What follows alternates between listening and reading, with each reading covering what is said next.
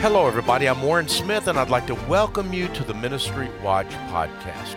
Today, on our extra episode, we bring back to the program Jane Schoen.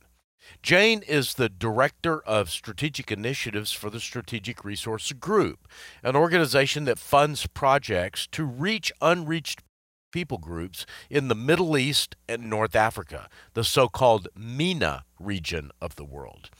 A year ago, I reported on a new initiative by the Strategic Resource Group that, if successful, could have a dramatic impact on the way we do Bible translations. They are using a so-called Translation Service Provider, or TSP. A TSP is an organization that normally translates documents like contracts, treaties, movie scripts, books, and all manner of other material. But they are using a TSP to translate the Bible. The company that they're using is called LinguaLinks, and I wrote an article about this process a year ago in August of 2021. And earlier this year, we checked in with Jane to see how things were going. Today, we look in again.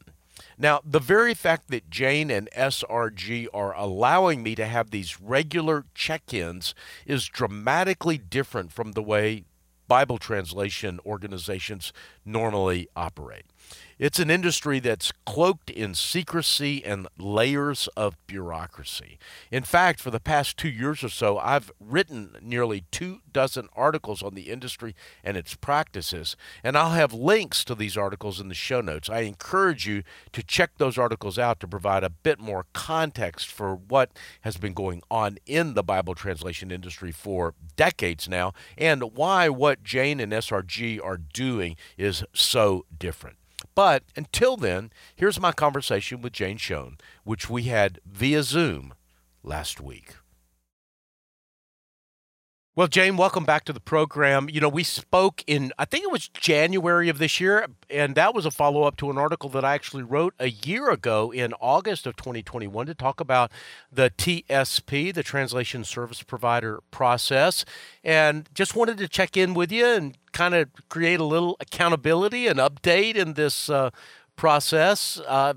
Let's begin with how's it going? I mean, have you made the kind of progress that you hoped that you were going to make whenever you kind of began on this journey a little more than a year ago? Well, hi, Warren. Great to be with you again.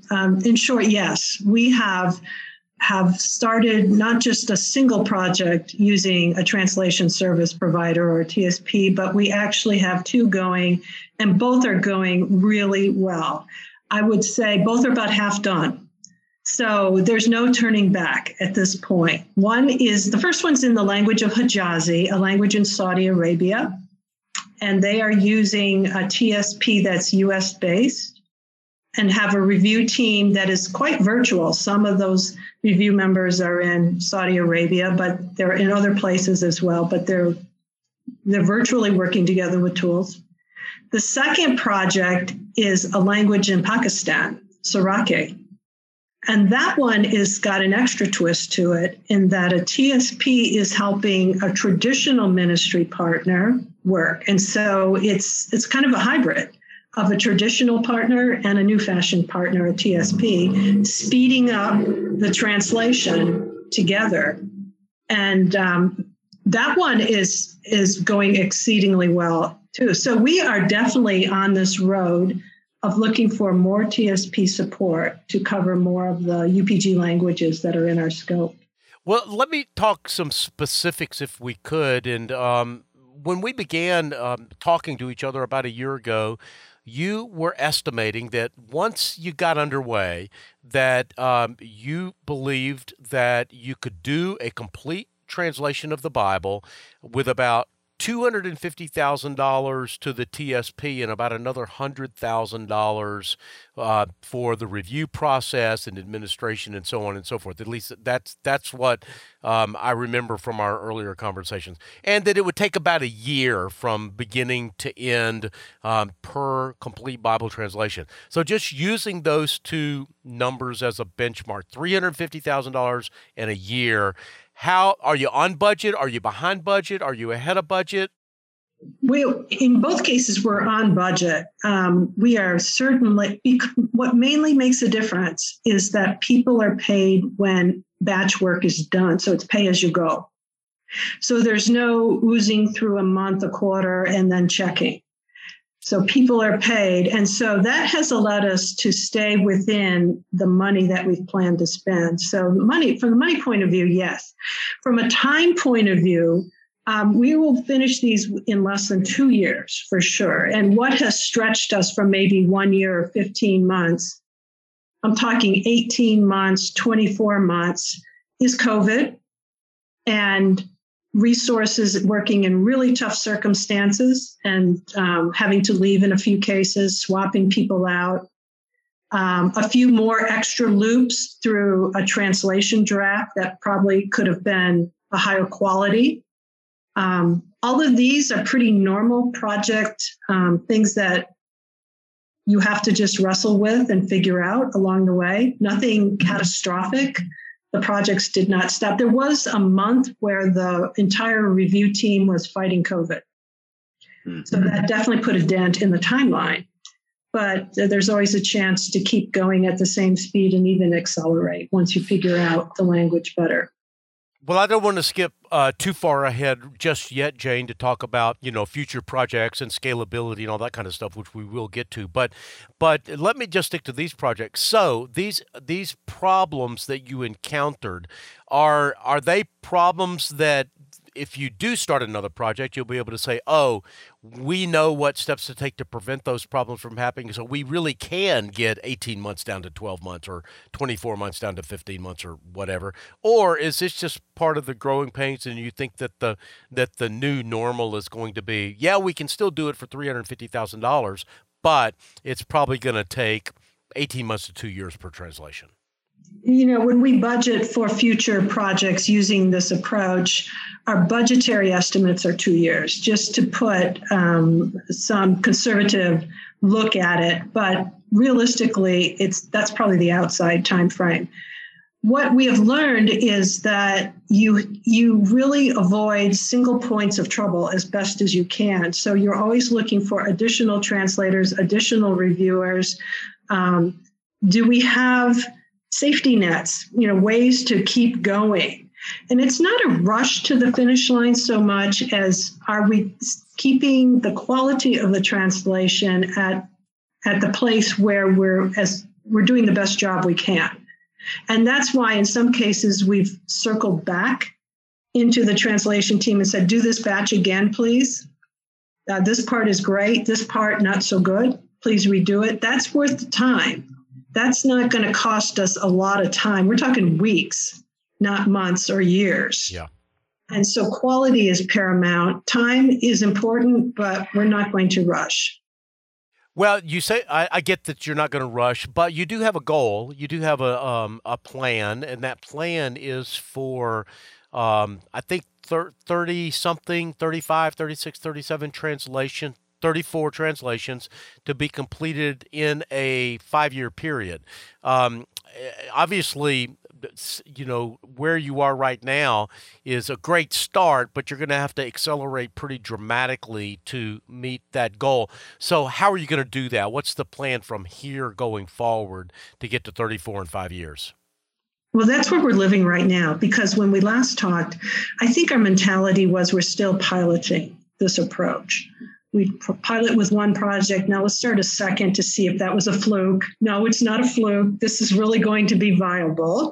So how do we operationalize this approach so that we're not just stitching it together instance by instance? And if we want to achieve all of those languages by 5 years, how many each year do we really need to be doing? And it turns out we will start 6 to 8 this year. That's the most we've ever started. And then another batch of that magnitude next year. So there's a pretty dramatic climb of replicating the process now across many instances. To do that, we're looking at more TSP partners who can do the coverage of the languages and testing it with samples, and that takes a little bit of work. Can we line up the reviewers? So all of these are parallel now activities, finding TSPs, finding reviewers, understanding what tools may be used in the process.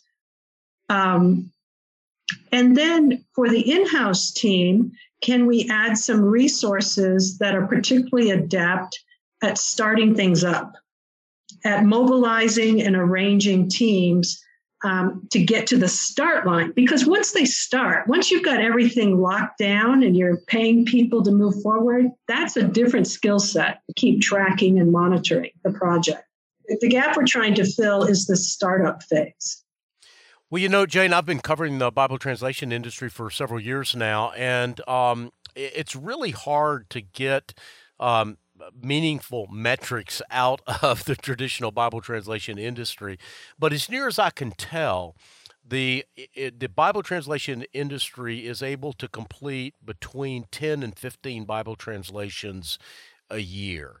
And they're doing that by spending probably $500 million a year in order to get there.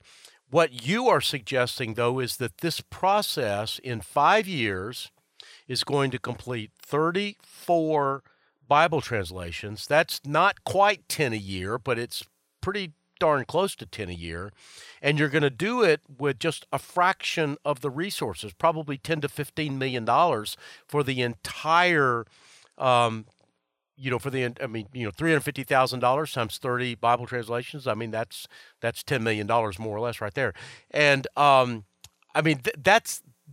is a huge paradigm shift, isn't it? Yes, it is. And my heart stops a bit because it is truly awesome in the real sense of the word. It is doable. It's really the gating item is this mobilization of resources, because you can pay them, you can correct problems along the way, you can run several in parallel, and this is all things that you can plan and manage. This is not rocket science. It's just using good know-how to do sacred work.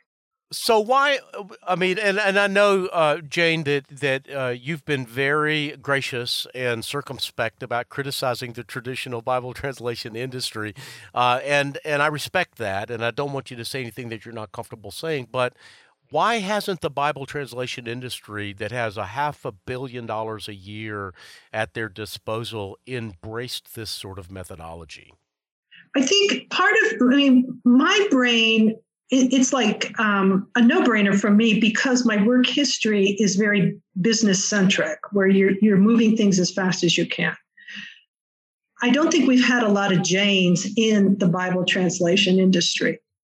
And so I do think I'm a disruptor to the idea, just by the way I'm wired and my personal skills and my references to speed things up, and other people in SRG, not just me. So I think that's one factor. If they would look into fast-moving companies and grab a few people and transplant them into their organizations, they'd probably have the same disruptive experience. People are just going, why? Why are you doing that? Why? Not being afraid to challenge status quo is a trait that we have. And then doing it in spite of the way things have been happening in the past. Right. Well, yeah, that's right. You guys are kind of a greenfield, I guess you might say, right? You don't have 100-year-old legacy of doing things a particular way behind you. So I do get that. Let me jump forward to this kind of the scalability question a little bit and get at that question by talking about some of the issues that we've already talked about. Again, doing really quick back of the envelope math, $350,000 per Bible translation. You want to do 35 of them. That's between $10 and $15 million. My math is not precise on that. But first of all, do you have that money raised right now? Do you know where that $10 to $15 million is going to come from for the next, say, 4 to 5 years to get this first batch done? We have most of it identified, yes.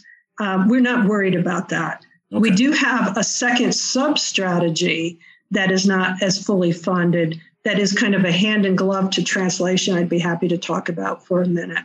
Well, what is that like Bible? Is that engagement and distribution? What is that?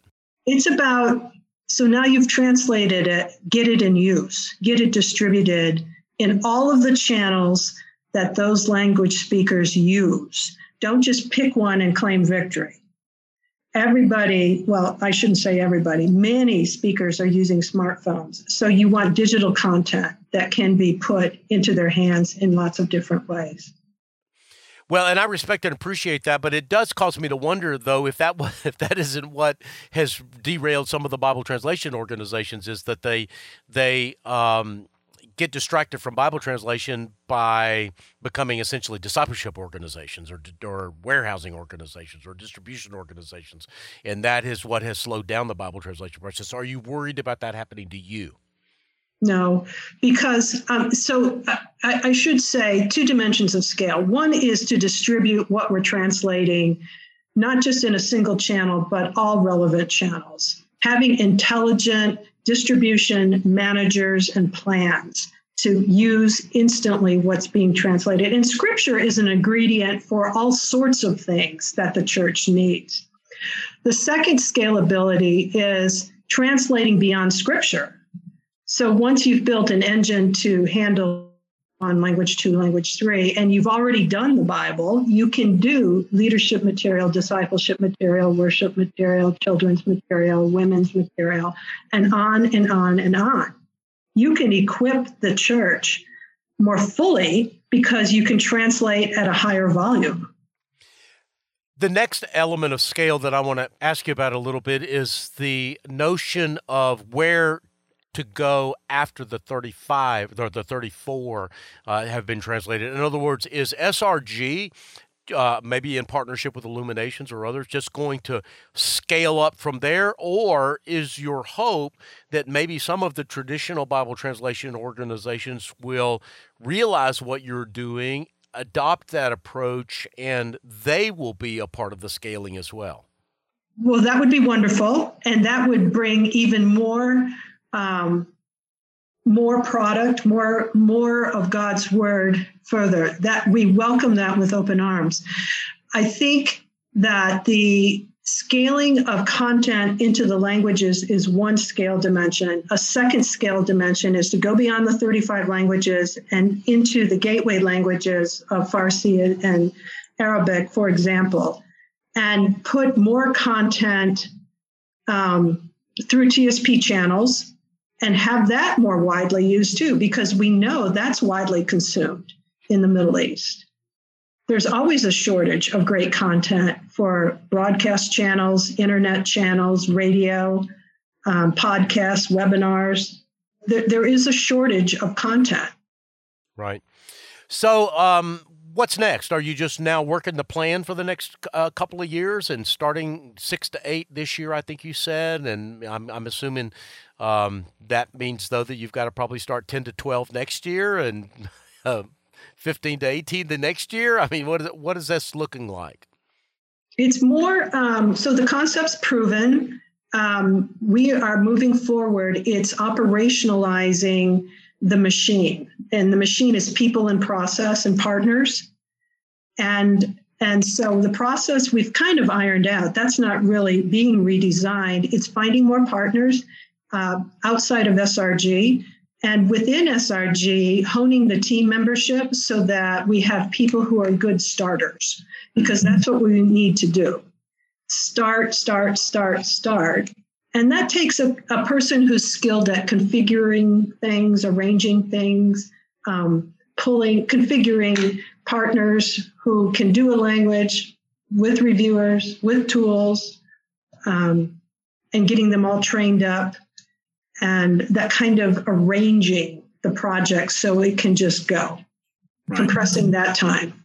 Well, listen, Jane, thank you so much for being on with me again. I mean, this is a little bit of an experiment for me as well, I'm guessing, as for you, because, you've now been on the podcast twice. You were willing to submit to an interview a year ago to as this thing has gotten started. So to allow me to check in with you from time to time and ask you these tough questions, I think just says a tremendous amount about you and your leadership and your, willingness to be held accountable yourself, but also I think gives our readers and listeners some insight into this process. And so I'm just really grateful for this insider look and wish you all the best as you go forward from here.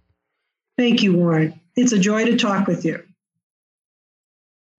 That brings to a close this episode of the Ministry Watch Extra podcast. As I said at the top of the program, we've written a lot about the Bible translation industry over the past 2 years, and you can find links to these articles, including my January interview with Jane Schoen, in the show notes for today's program. Before we go, I'd like to remind you that Ministry Watch is donor-supported. We take no money from ministries. All of our content is free, no paywall. That means we couldn't do what we do without faithful donors like you. You guys are the real heroes of this enterprise. So if you'd like to join that heroic group by pitching in to make sure that Ministry Watch remains a viable endeavor, you can do that by going to ministrywatch.com and hitting the donate button at the top of the page. And if you donate in the month of August, we'll send you, as our thank you, a subscription to World Magazine. That's a print and digital subscription, which has a value of more than $100. Now, that's for a gift of absolutely any size. The producer for today's program are Rich Rosell and Jeff McIntosh. We get database, technical, and editorial support from Stephen DeBerry, Christina Darnell, Emily Kern, Rod Pitzer, and Casey Suddeth. I'm Warren Smith, and you've been listening to the Ministry Watch podcast. Until next time, may God bless you.